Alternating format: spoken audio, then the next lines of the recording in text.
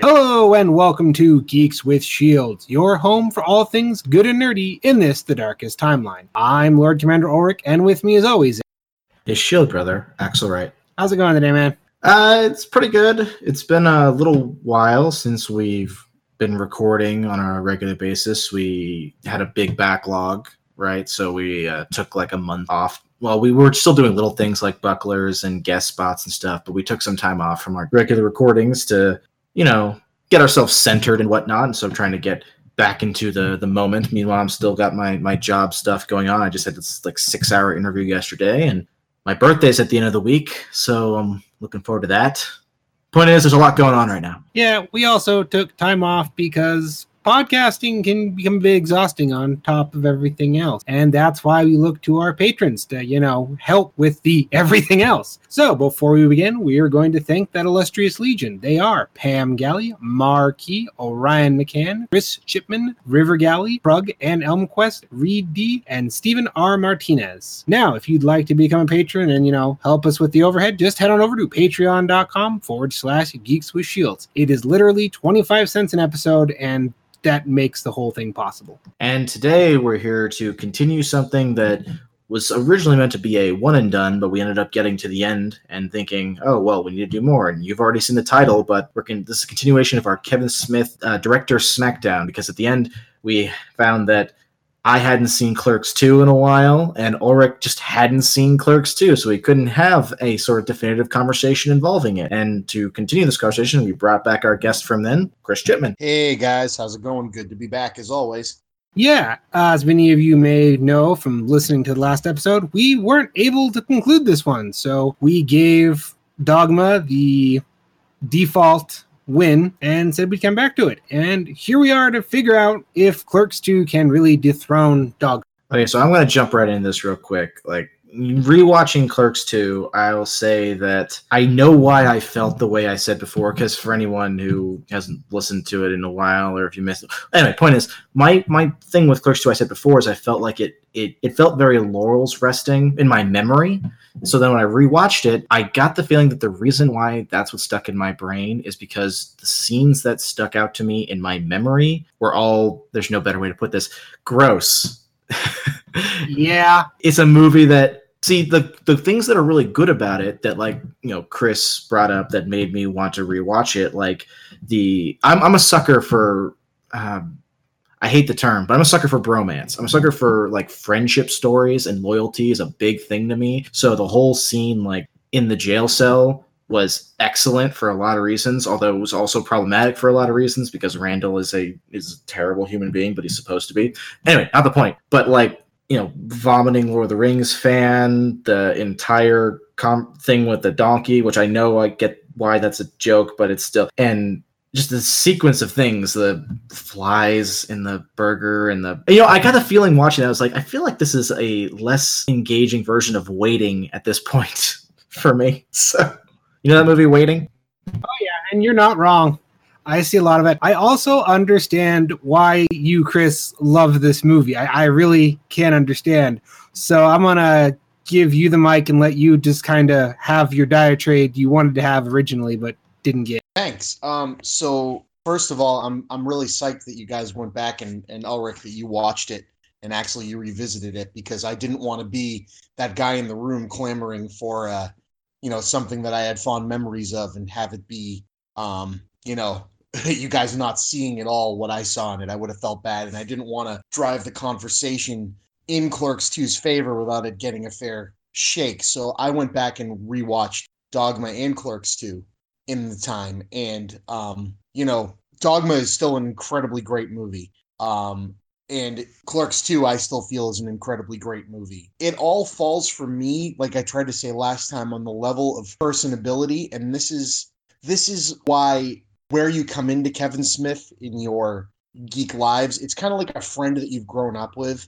And so you've seen him go through his shitty human being phase, or, the Chasing Amy phase where, he thinks he's a progressive guy and the world reacted that he was a progressive guy. And, we've been through this. He went through his Mallrats phase where, he tried to make more of a studio comedy, didn't really work. Came back to that with Jay and Silent Bob Strike Back.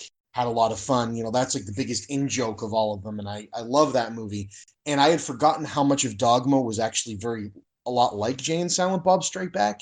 He kind of took his mythos and kind of blended it into a different kind of movie. And so, kind of like I did with the Spielberg one, it still goes back to, for me, how much the movie speaks to me. Again, like we did with Spielberg, it's if you had a movie that was going to represent this person, represent bumps, bruises, and all of that and capability as a writer and as a director, what movie do you really want to leave? And Dogma and Clerks 2 are two interesting ones to have there, because Dogma really showed a growth in Kevin Smith as a storyteller. But for me, rewatching Dogma, the parts that stand out that don't quite work as well in Dogma are the parts that are trying to be more in-jokish. And I'm not saying the movie doesn't work. I'm just saying kind of Jay and Silent Bob kind of stick out like sore thumbs in that movie. And they're part of it for sure. But watching it again, the characters I like more are the new characters, like Alan Rickman is the Metatron and Chris Rock is the 13th Apostle.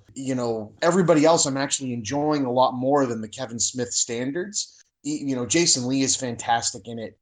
Matt Damon and Ben Affleck steal the show. It's amazing they did that movie as kind of a favorite. But I know that that's kind of more of the critical darling, but it's less personal to me. It speaks to me at kind of, what was that? I was just saying, Matt, you're touching on something I think is really interesting, which is, so when I finished watching Clerks 2, I had this kind of moment where, for me personally, I think Dogma is a better movie, but I think Clerks 2 is a better representation of Kevin Smith as an artistic output. You kind of hit on exactly what I was getting at right there. Yeah, exactly. And so I felt like you were circling that concept, and I was like, that was a big thing for me when I was watching it. No, yeah, for sure. And that's kind of what I look for when I was putting my list together. Like, the reason a movie like Cop Out, which is fine, he's contract directing, we talked about this. Reason a movie like this leans so low on the list is because there's no spirit. There's nothing him about that movie. Whereas Dogma, is him kind of growing as a director. It's definitely probably the best made movie he's made. From a production standpoint, it had a great score, it had great cinematography, things that aren't usually found in Kevin Smith movies. But the thing that strikes me every time I watch Clerks 2 is that, like we said, Randall is a terrible human being. But the difference between Randall's terrible human being for me and, say, the terrible human being that is Jason Lee in Chasing Amy is the terrible human being of Jason Lee almost feels like he's airing some of Kevin Smith's grievances. So it feels kind of gross to me. Like Chasing Amy used to be like a flag for like progressivism in geek cinema. And now it feels like it's almost like an excuse for a guy to like air his dirty laundry a little bit about how he feels. It feels very angry. Yeah. Well, I was wondering about, because that's one of the first things that came to mind watching Randall bully Elias, which maybe that just triggered some things for me. Oh, it triggered me big time. Yeah, but I was watching that, I was like, what makes Randall better or worse than Jason Lee's character in Chasing Amy? I didn't come to a conclusion. It was just a question that popped in my head that I thought I'd bring up. I think what makes Randall better, and I don't mean better as in the things he says are deplorable, but I think what makes him better is it's not even that we're in on the joke, is that Randall feels lived in. Randall feels like he's someone that you could know. It makes sense that Dante and Randall are friends, but it's almost in like an anti-hero kind of friendship. Like, they complete each other, but they're also the worst possible thing for each other at the same time. Randall's better because of Dante. He wants to be better. When Randall is truly real is those scenes in the prison. And the entire story of Clerks and the entire story of Clerks 2 is leading up to that point. It's a front. All of his anger, all of the N-word dropping, all of the, misogynist, nasty shit that Randall pulls is all a front for the fact that he's terrified. He's terrified of everybody going away from him, of being left on his own. He's terrified of becoming, have you guys seen Colossal? Yeah. Yes, I love that movie. He's terrified of becoming the Jason Sudeikis character. A whole nother level of terrible human being. You know what I mean, though? Of like being the only there's guy a lot left. of parallels there I can see. Like, it's not that it's a character devolution there. Well, you know, those of other. The thought had crossed my mind while watching, because, okay, again, I'm a sucker for friendship and loyalty and stuff like that, but I also felt like, you know, taking aside the whether or not Dante is actually into this woman that he was engaged to, like, something about the way that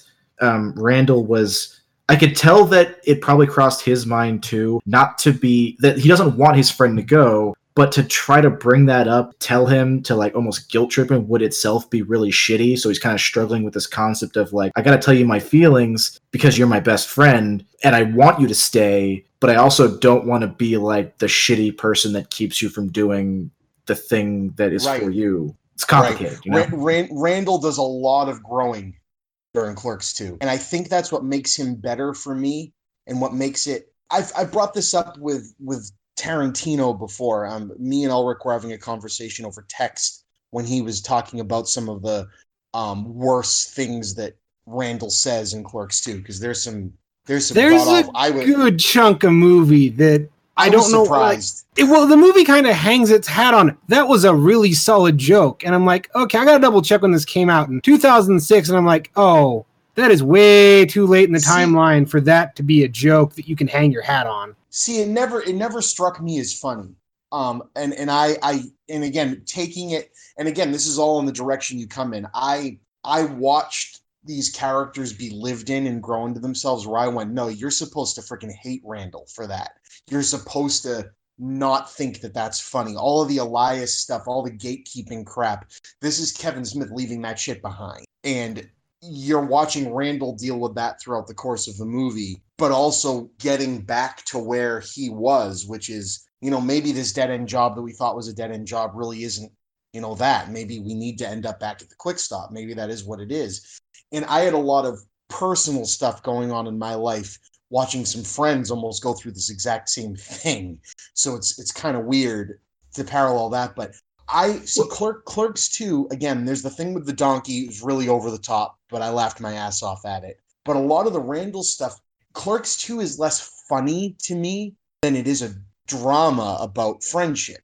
And to me, the majority of the movie works so strongly for that. And it's also very introspective for Smith, kind of looking back on his career. Now, granted, he kind of broke very shortly after this movie, and that's where we got Red State and Tusk and friggin' Yoga Hosers. Well, according to Kevin Smith's shows, like when talking online, Zack and Miri Make a Porno literally did break him. And I can't remember if Zack and Miri was after or before Clerks 2. It's after Clerks 2. Okay, that's and why. In his stories, he talks about how because he was basically following Judd Apatow, he expected a like a 12 point something $million opening, and when it ended up being a 2.2 million, and ended up doing what he called regular Kevin Smith fare. That's when he, in his words, broke and became a wake and baker, as in someone who just wakes up and gets stoned.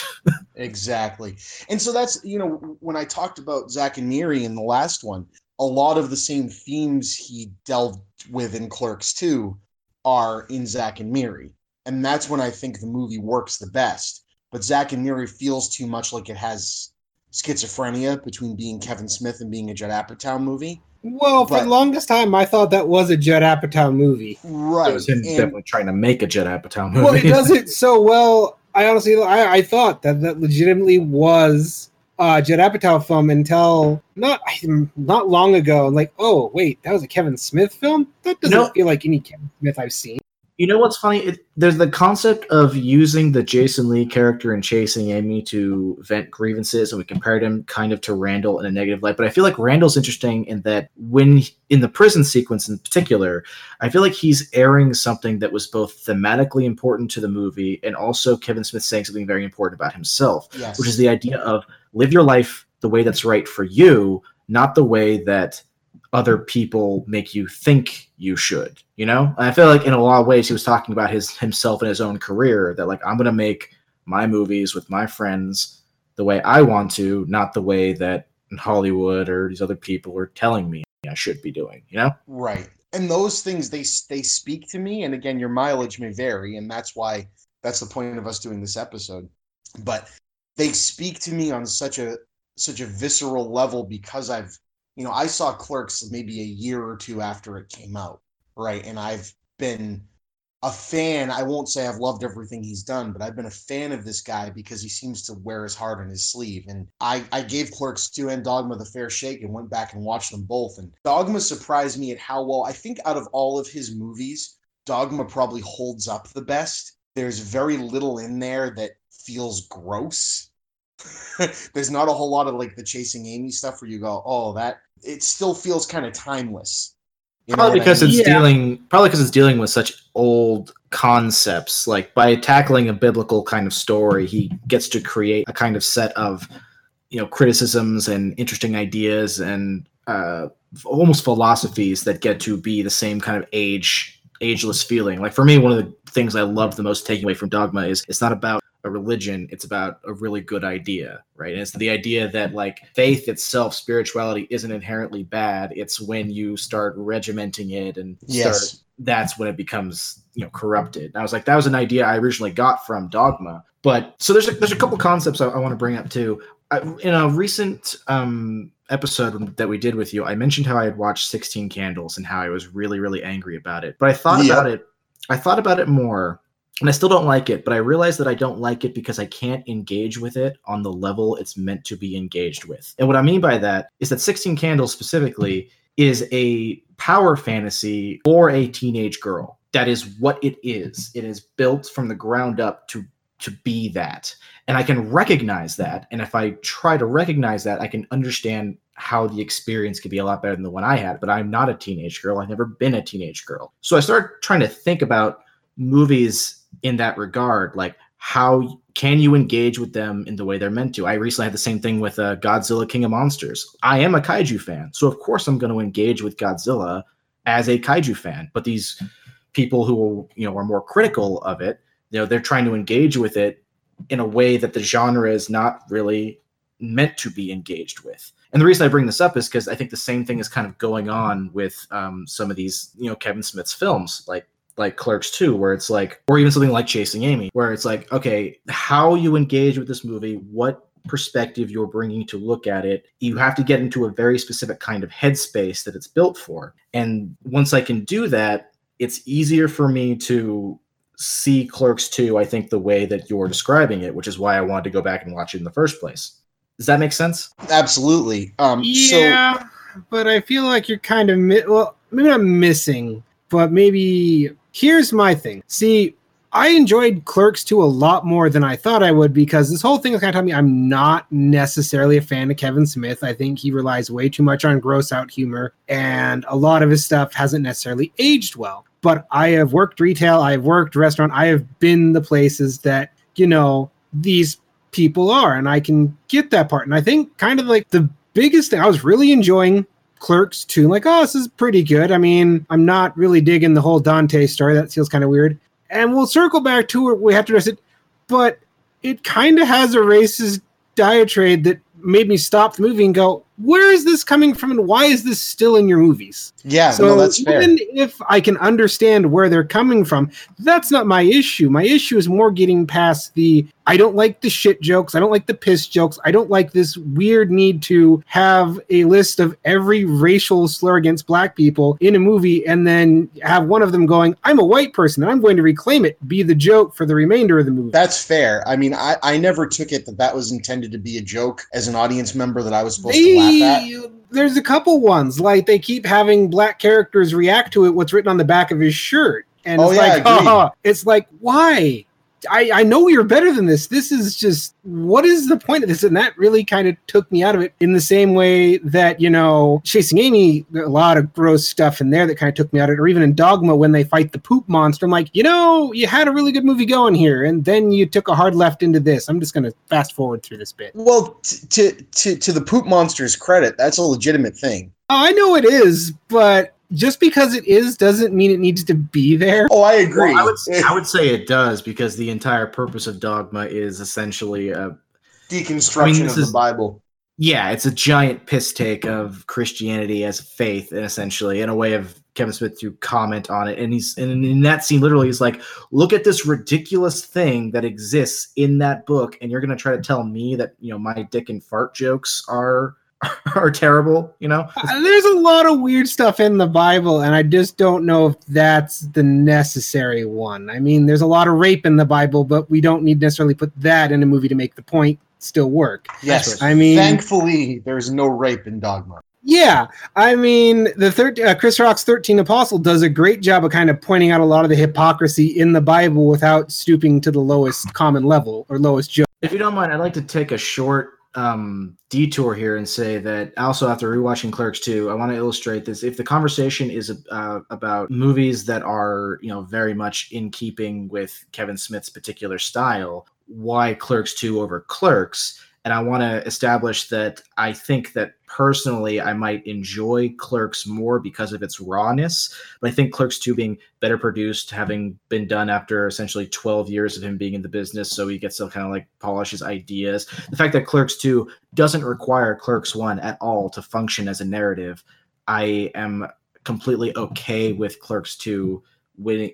Being chosen over Clerks 1. I just didn't have the vocabulary to explain that before, and I wanted to take a moment to say that. So, yeah, and having watched both, I did not enjoy Clerks, not because the setup, the dialogue, or any of that was bad. It's just everyone was such a beginning actor. A lot of the stuff felt really clunky, and in this one, they felt like actual conversations. And a lot of revelations were had because this movie came out when I was in high school, and a lot of people loved to quote this movie, and I had no point of reference for it till now, which also kind of colors my opinion because some of the people's favorite things to quote from this movie says a lot about them and where I grew up and the time period I grew up in.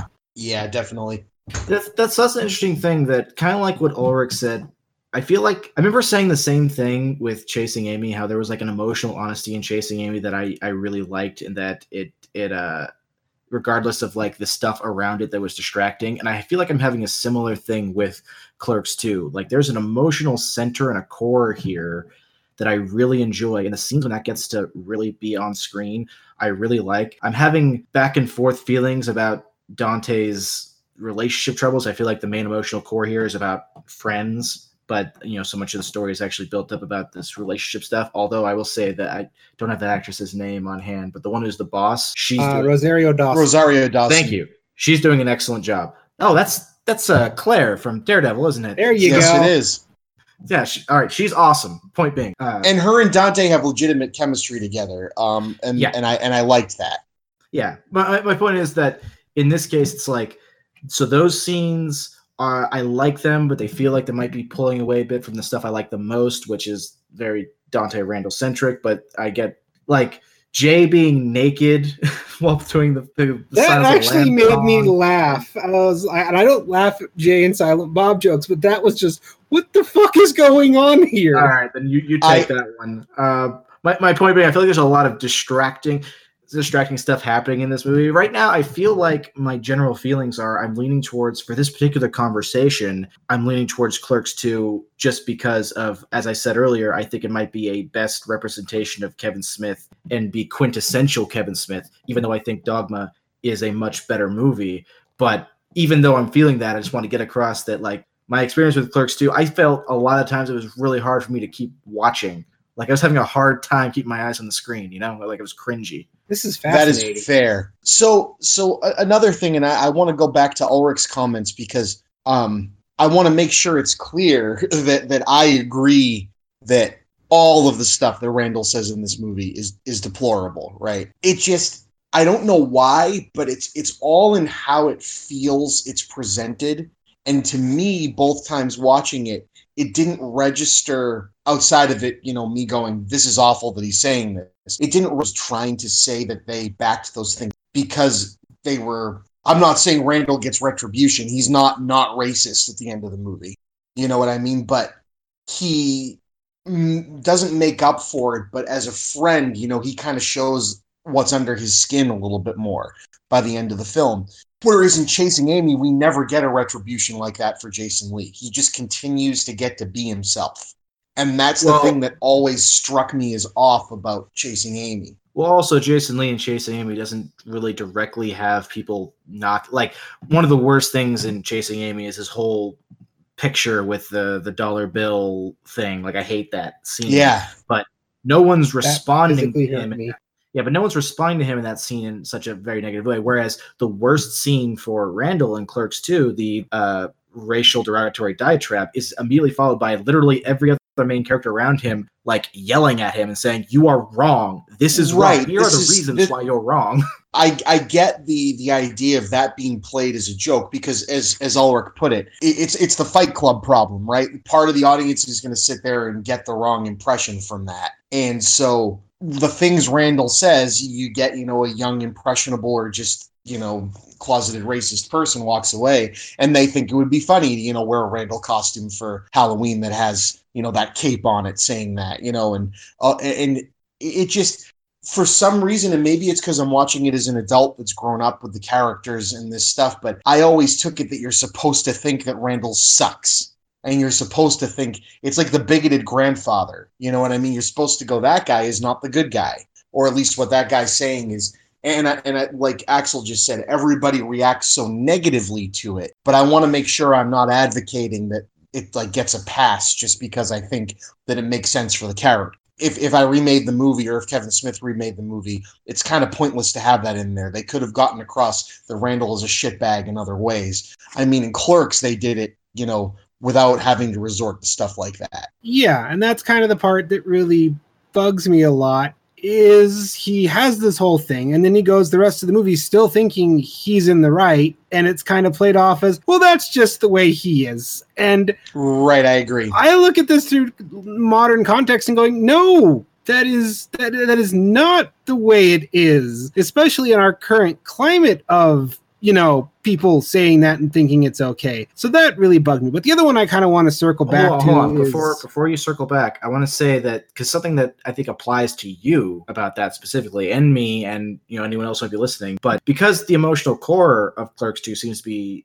about friendship and how your life moves forward and things like that, I think it's less, for me anyway, it's less about whether or not it's like a pass, and more about like, hey, don't you have a friend that you're friends with, even though you recognize that they have some really shitty views or views you don't agree with? I know for a fact, Ulrich, that you've got a friend who you have extremely large disagreements with about very important things, and that, has been a danger to your friendship in the past, but you still, have that person in your life. You know what I mean? Yeah, I can get that, and I can follow that, and I can understand that part.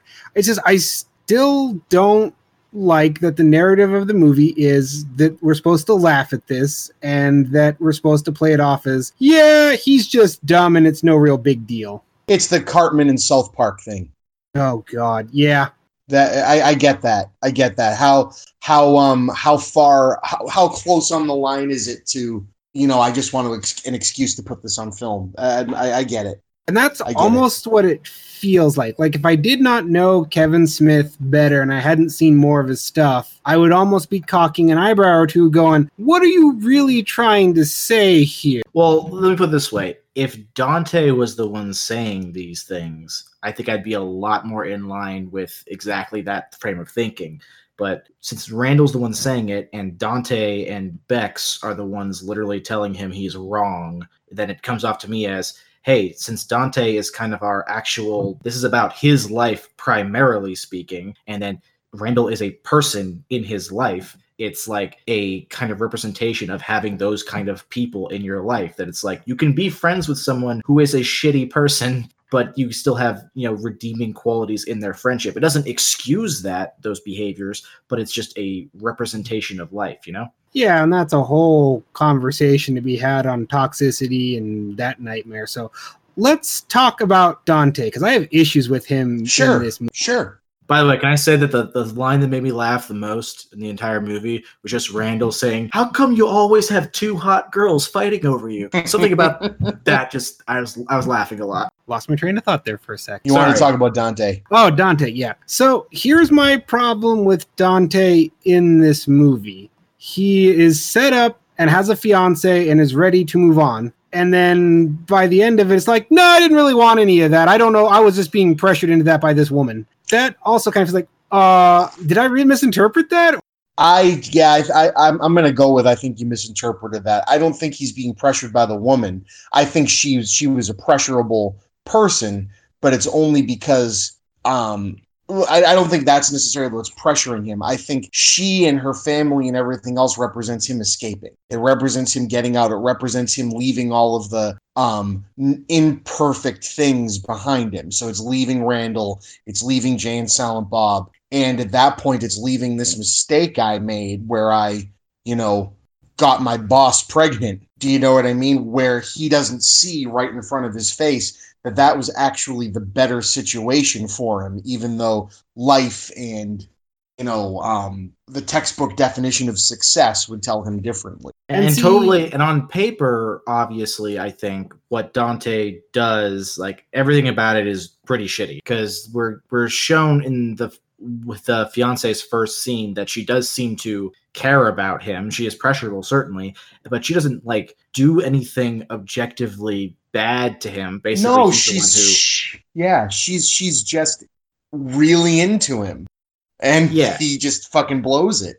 Yeah. So on paper, it's like, all right, this comes off as especially shitty, and in the movie it is, but the purpose of it in the movie is different than just a layout of the sequence of events, since these things are basically metaphors for how Dante is viewing his life up to that point and how he's viewing his future, and giving essentially an established choice of he's taking what is seemingly to other people to be the shittier choice because the one he realizes is better for him, even if it hurts him in the moment, is the kind of thing that is literalized than what Randall tells him about picking the life that is the one is for you, not the one you think is for you, right? And so it's like it's lessened as literalization of narrative. See, my issue, and I know it's more to it, but there's almost a take of character does bad thing and is rewarded. What's the bad thing? Character cheats and betrays fiance and is rewarded with his dream job. I mean, fair. And maybe that's what kind of rubs me wrong about it, is we're supposed to like him and root for him. But the thing is you're not supposed to necessarily like and root for Dante. Dante, as Randall points out, is kind of a miserable, self-destructive schlub. That was the whole point of the original Clerks, is that Randall, for all of his bumps and bruises and racism and nastiness, is 100% true to himself, whereas Dante's putting on a show. Dante's always trying to be different than what Dante is.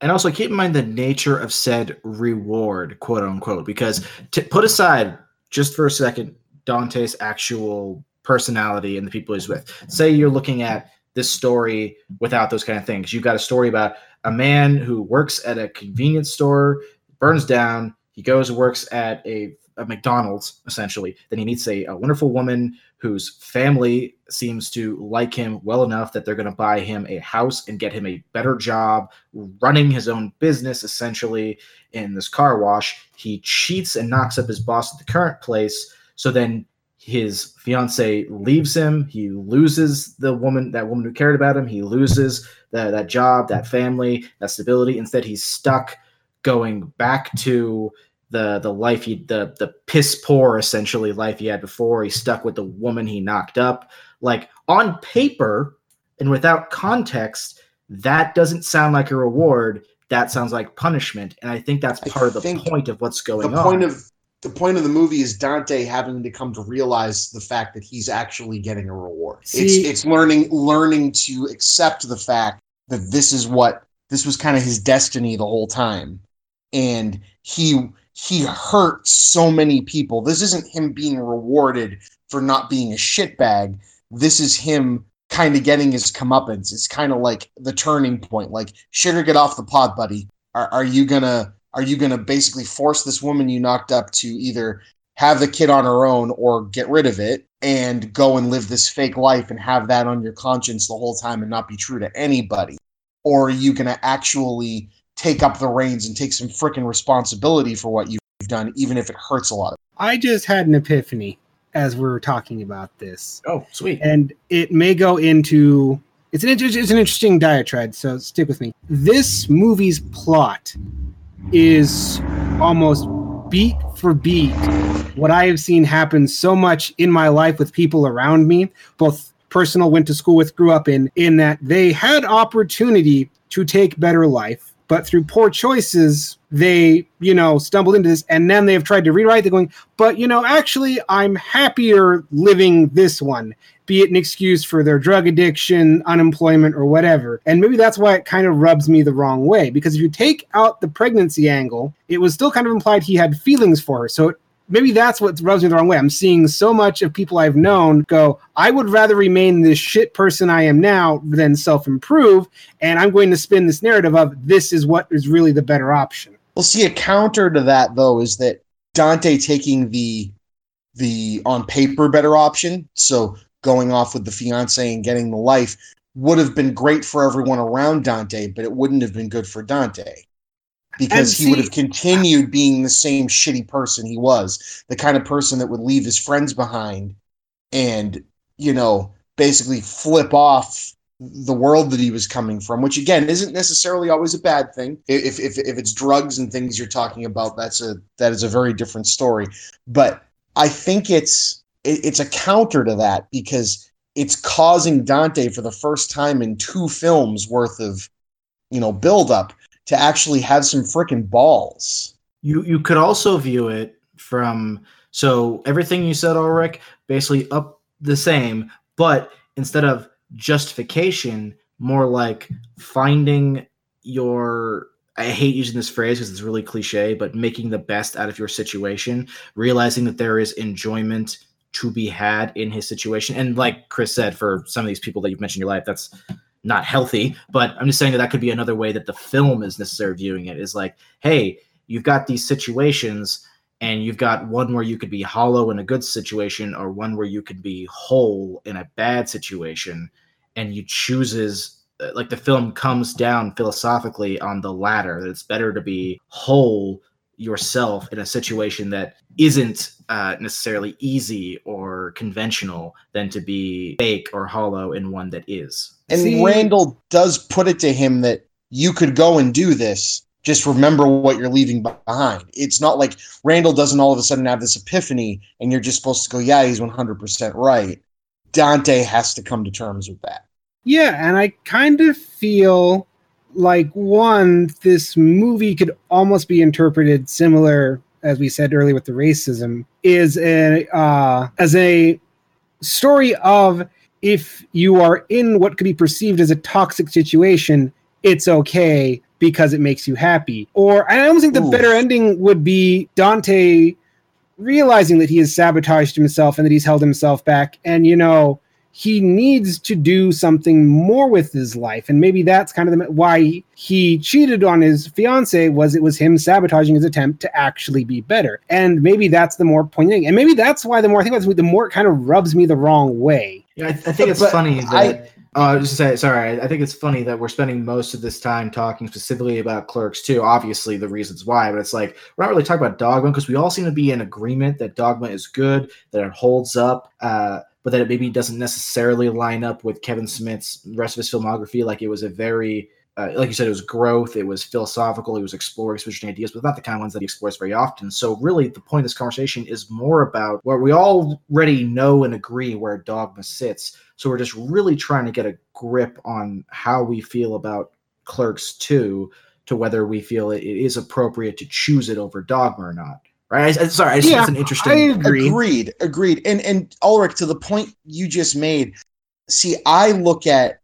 Dante always takes the easy way out. That's the historical Dante Hicks. He always goes with the relationship that's easy, that he doesn't have to try hard for. If you remember the line at the end of Clerks, Kevin Smith, the Silent Bob, says to him, "There's plenty of fish in the sea, but not everyone brings you lasagna at work." Dante's always chasing this thing that's better than what's right in front of him. And so for him to succeed in going off with this thing that's so different than what he has always been doing, and I don't mean the sabotage, him going and marrying this girl who was actually played by Kevin Smith's wife, and I've always found it really funny that he gave her that role. I didn't realize that. It's just an odd that's thing. Cool. Yeah, and yeah, it's completely weird because she comes off different in that movie than she does when you see her in like interviews and stuff. So it's really back as well. Exactly. So that to me is actually it's a weird lens to look at it through, but that would have been Dante sabotaging himself. That would have been untrue to the whole point that Silent Bob made at the end of Clerks, is that you've got this good thing right here. Like, and I'm not saying it's a good thing that's easy. It's a good thing that's going to take some work. But you've got this good thing right here. And for Dante, you take it as a negative that him and going and taking what is essentially a dead-end job. But the dead-end job was at the fast food place. He was working for other people. For him and Randall to go to buy and reopen the Quick Stop is him stepping up and taking control of his life. It's like, no, I'm going to run the thing that I love. I'm not just going to show up and I'm not supposed to be here today and complain about it and whine. I'm actually going to take ownership and do something with my life. And to me, that's actually the first time Dante's really stepped up and grown as a character. Because, yeah, Randall says negative stuff and nasty stuff, so that makes him a more villainous character. But Dante treats basically everybody in his life like a piece of shit for the majority of 2 movies. And also, while I feel like I'm on the side of defending what I think are actually some interesting, not necessarily bad lessons, because I feel like the lessons in this movie are very contingent upon who the lesson is being spoken to. Like, yes. It's been on a very specific kind of people. I do think it's important to note that having a movie's lesson be a not good one, to me, isn't inherently a point against. For instance, one of my favorite movies in existence, period, is Nightcrawler. And it could be easily argued that the lesson in Nightcrawler is that chasing your ambitions to the detriment of literally everything and everyone else around you will lead to success, which is a terrible lesson. But I love that that's basically what's coming out of that movie, because that movie is awesome and creepy as fuck. So my point is that even if the lessons coming out of Clerks 2, if you view them as being like not something that a healthy person should be taking to heart, that doesn't necessarily mean, to me, that's not an instantly a negative thing in the movie's favor. It's contingent upon how that lesson is seemingly meant to be interpreted by the audience. You know what I mean? Right. And I feel that the characters in the film that are so prominent, Dante, Randall, and Elias, specifically because we spend the most time with them, are all parts of Kevin Smith's personality. You know, Elias represents the fact Kevin Smith is still a man of faith. He's a religious person. He's very lapsed. But, you know, Elias being like the super like culty, like, you know, creepy, you know, but also like incredibly geeky in the not really cool and accepted kind of way that Elias looks at Dante and Randall as, even though, you know, they're all aspects of Kevin Smith. And it's interesting how much that movie bears its heart. And that's that, again, it's not a perfect film. I'm not saying that. I feel the donkey scene's a little much, even though it makes me laugh my ass off just because it's so ridiculous. The flies and the burgers, it almost feels like there were times where he just lacked confidence. And then when you really get there and see, I talked about this the last time, but that scene at the go-kart park and that scene in the prison are so goddamn perfect. I don't think he's put a thing to screen that's matched that in his entire filmography, and I don't think he will again.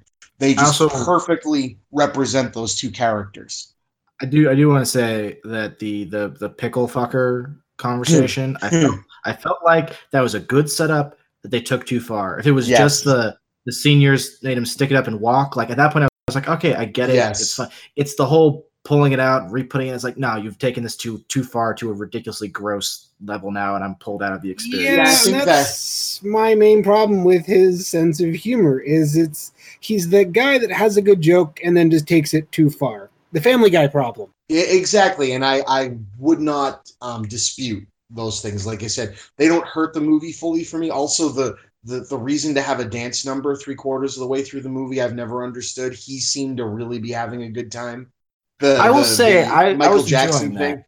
Oh, I enjoy it. It just doesn't make any lick of sense as to why it's in the damn movie. Oh, okay, fair enough.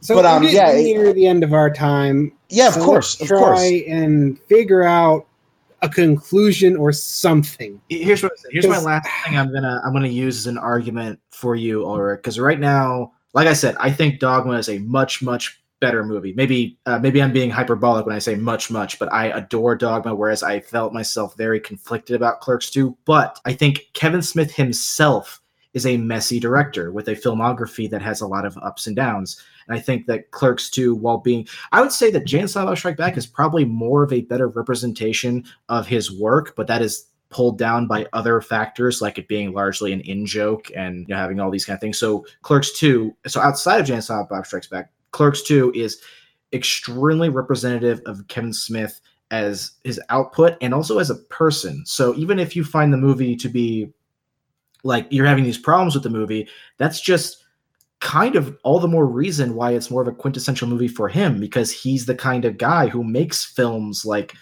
Yoga Hosers and also makes films like Dogma. So he's got these ups and downs, and that's kind of all present in the one movie of Clerks 2, where you've got the amazing scenes like the go-kart scene, and you've got scenes that go way too far into disgusting zone like Pickle Fucker. So by that argument, Dogma is more like a peak example. Like I might argue it might be him at his like best, quote unquote, but Clerks 2 is more like the best representation of him.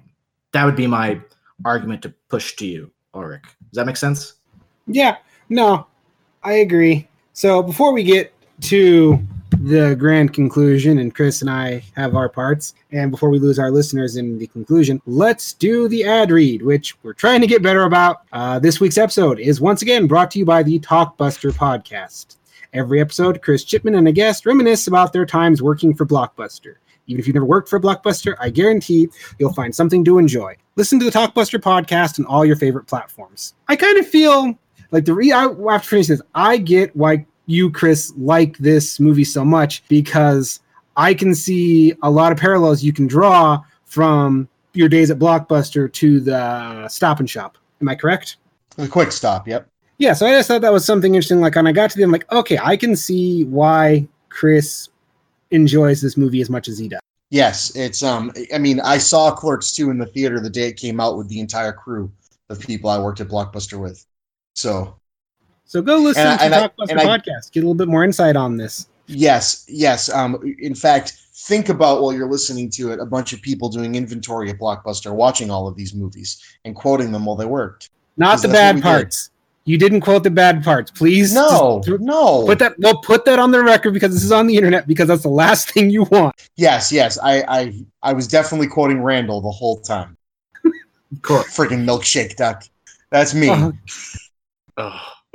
So I believe Axel's cast his vote for Clerks 2. Is that a confirmation? Yeah, well, remember, we wanted to make this more of as unanimous as we can, but I think my last little bit was a good kind of closing statement for me and my feelings.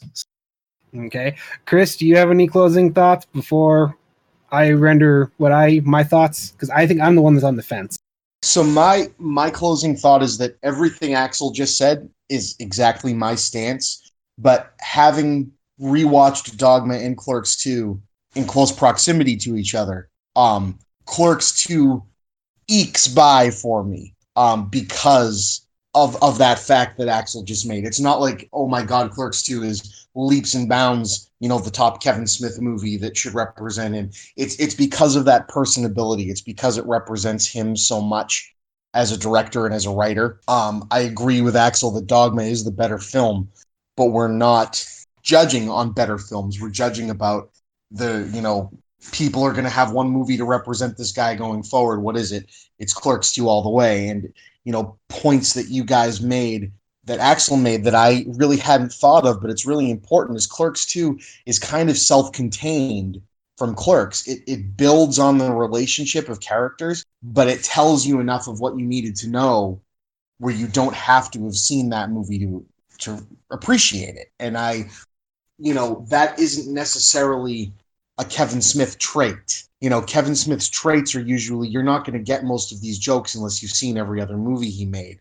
Clerks 2 does have a very self-contained feel that I hadn't really thought of, whereas, Chasing Amy, half of its jokes are dialing back to other movies. Dogma all the religious stuff is very fresh and new, but everything involving Jay and Silent Bob and the, comic book stuff and the winks and nudges are all nods back to Clerks and Chasing Amy and the Mallrats. So, I mean, that revelation now really kind of makes it a bit of a unique thing, even though it's so representative of what he's great at. So Clerks 2 for me. So here's the interesting thing.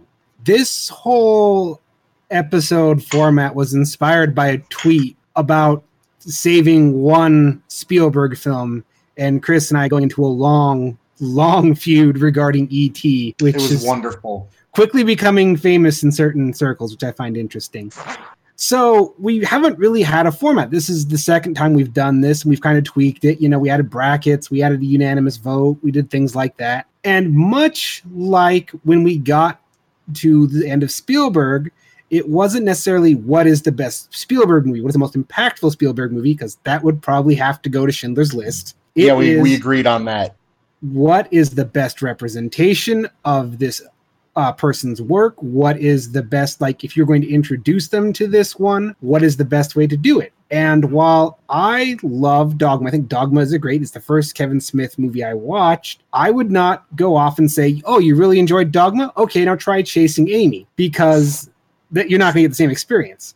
And nope. I think we have proven with this conversation that there's a lot to pick apart about Clerks, and whether I like it or not, the fact that we can have longer conversations about it says more, I think, to its quality or its merit as the winner of this, because I'm going to vote Clerks 2 as well. And it is a great representation of Kevin Smith, because if you walk away from this going, I don't know about this guy. I mean, he had some great jokes, but that whole donkey show was just gross and weird, and I don't get the racism that they just filled in. I don't know if this is for me. Then you're probably like me and go, you know what? I'm going to cherry pick Kevin Smith. But if you're like, that movie had a lot of flaws, but I really enjoyed it, I want to check out the rest of this guy's filmography, then I think Clerks 2 is a great litmus test for, will you enjoy Kevin Smith? All right, and this is proof that it was a good thing we decided to push off the conversation, because I remember when we started this, I was like, it's going to be Dogma. It's totally going to be Dogma, because I love Dogma. But yeah, going back and revisiting Clerks 2, and as you said, kind of re-examining our conditions for winning this, so it's unanimous. Clerks 2. This is awesome. Did not see that. This is fascinating, because, again, we started this with Dogma, because Dogma is the best thing he's probably ever made. And yeah, I agree. I would love to see him work in that world again. I would love to see another religious farce. That would be really cool. I maintain there's some cool, if you take a lot of the theism out of, religious stories, there's a lot of Hollywood blockbusters to be made if you could detach yourself from the restricted also fields. Remember, there is a large contingent of people who really love Red State, and I get it. I'm one of them. So. Yeah, Red State's awesome. I want the original ending, because that just sounds crazy. Yeah, I don't dislike Red State. I just think I would have liked it a lot better with the original ending. But I'm saying it's not like he hasn't re-come to the same kind of concepts, but it's just not his normal wheelhouse. So, and I will say this, while watching certain movies like Chasing Amy caused me immense physical pain, I am now want to see, what is it, Jay and Silent Bob 3 that he's working on? Oh yeah, Jay and Silent Bob reboot. I'm super hyped. I'm on board now. I have no idea how to actually feel about it, but I'm like, that's going to be an experience. The production diaries alone make me want to see it. Which I think that's a great side effect of this whole thing. Like, I'm not really a Kevin Smith fan before, not really a Kevin Smith fan now, but that I'm sitting here going, all right, what is he doing now? How has he changed as a director from the last thing I saw him in? What kind of weirdness is he going to put in? What kind of weird conversation are we going to have after that? As someone who absolutely and vividly hates Tusk, I can say that at the very least it's an example of, man, sometimes you don't know what to expect from Kevin Smith, and he's going to give you something to talk about. And I'd say that summarizes his entire filmography. After watching it, no two films are exactly the same. 100%. So, if you've enjoyed this, make sure you leave comments, whatnot, and maybe suggest, hey, what director should we do next? I know which one that Chris wants us to do next, and it makes Ulrich want to pop his eyes out. It makes me want to pop my eyes out. Are you kidding me? That's why I did it. We'll see if we do that one, Chris. Do you think I suggested Michael Bay because I like Michael Bay? No. Yeah, I have more respect for you than to believe that, but Oh, we might do Michael not- Bay. We might. I have not seen how many Transformers movies has he made? I've seen 6? 2 of his Transformers movies total. I've only seen 3 of them. I think across Michael Bay's entire filmography, I've watched maybe 5 of his films. So if we ever do that particular Smackdown, that's going to be a miserable month for me. Well, I'm interested only that it's going to get me to see The Island, which I strangely didn't see. I don't remember. I know I watched The Island, and I know I read the book that The Island is based on, but yeah, no memory. Kind of like Spider-Man 2 for some reason. Yeah, we should. Anyway. Sam Raimi. Oh, I have been accused of being a Raimi fanboy, so that would be fun. I have also been accused of being a Raimi fanboy. I mean, I am Movie Bob's brother. Yeah, right? For the record, I actually did like Far From Home, even though I didn't like Homecoming. So, not completely blind Raimi fanboy or whatever. All right, Hey, Chris, I we're going can- to let you plug some stuff. Oh, me. Yes, me. Thank you. This is Chris Chipman at the Chippa on Twitter, patreon.com/thechippa if you're thinking about being nice and giving me $1 or $2. But please also, if you're not already a patron of Geeks with Shields, help them out as well, because we work together a lot. So, I like building up people with me and not just, stealing all of their money and fans. Not at all. I do the Chipman Brothers Tangent with my brother Movie Bob, creating geeks, a parenting podcast of great responsibility with my wife. The Talkbuster podcast, like you heard, was the sponsor for this episode. And Shooting the Shit with Chippa, which I have got a 2 or 3 month backlog of episodes recorded for now because I'm crazy. And also later this summer, if you're in the Boston or North Shore of Massachusetts area, or if you like traveling, I'm doing a live recording of the Talkbuster podcast with my original crew from the Salem, Mass store in Salem. So that should be pretty damn cool. So help me out. And there's also some giveaways going on when I hit a certain amount of dollars on my Patreon, giving away some stickers from the last Blockbuster in the world in Bend, Oregon, and a sweatshirt signed by the whole store, including the franchise owners. So again, really appreciate every chance these guys give me to be on here. And I hope you find me by listening to them or find them by listening to me. Well, we appreciate you coming on. We always have a good time. I had a good time. I'm in a good mood. I mean, I was already having a good day, but in a good mood still. Oh, me too. I didn't think we were going to get as much mileage out of this conversation, actually. Yeah, I was actually concerned. That's why when Ulrich said, we're not going to do suggestions of the week, spoiler, by the way, we're not doing suggestions of the week this time. I was like, I don't know if we're going to cut up all the time, but here we go. No, I know us too well. And as my mom loves to point out, she said, you finally found someone that can talk as much as you two. Well, I think that's a perfect note to take us out on, Ulrich. Yep. So, thank you for listening. Be sure to like, share, subscribe, do all the things, because that's how this works. You don't like, you don't share, you don't subscribe, we don't go anywhere. We don't get any bigger. We can't get more guests. We can't do more shows. We can't do that god-awful Michael Bay director Smackdown. Oh, I don't want to do it. You can't make me. And to give Ulrich a bit of a break, I got to take a moment to do my contractually obligated, hey, whatever you're watching us on, whatever platform, thank you. The main one I'm supposed to push is SoundCloud. I know that we were going on the Podbean, but we might have to put that on the back burner. We're still on Podbean. Oh, okay. Well, cool. We're also on Podbean then. And if there's any other platform that you'd like to see us on, tell us so we can look into it. I love how it's contractually obligated. Who brought you the contract? I don't remember sending you any. That was me. There we go. It's better than the joke I was going to make. All right. As always, this has been Lord Commander O. And his shield brother, Axel Wright. Be sure to tune in next time. And as always, stay on.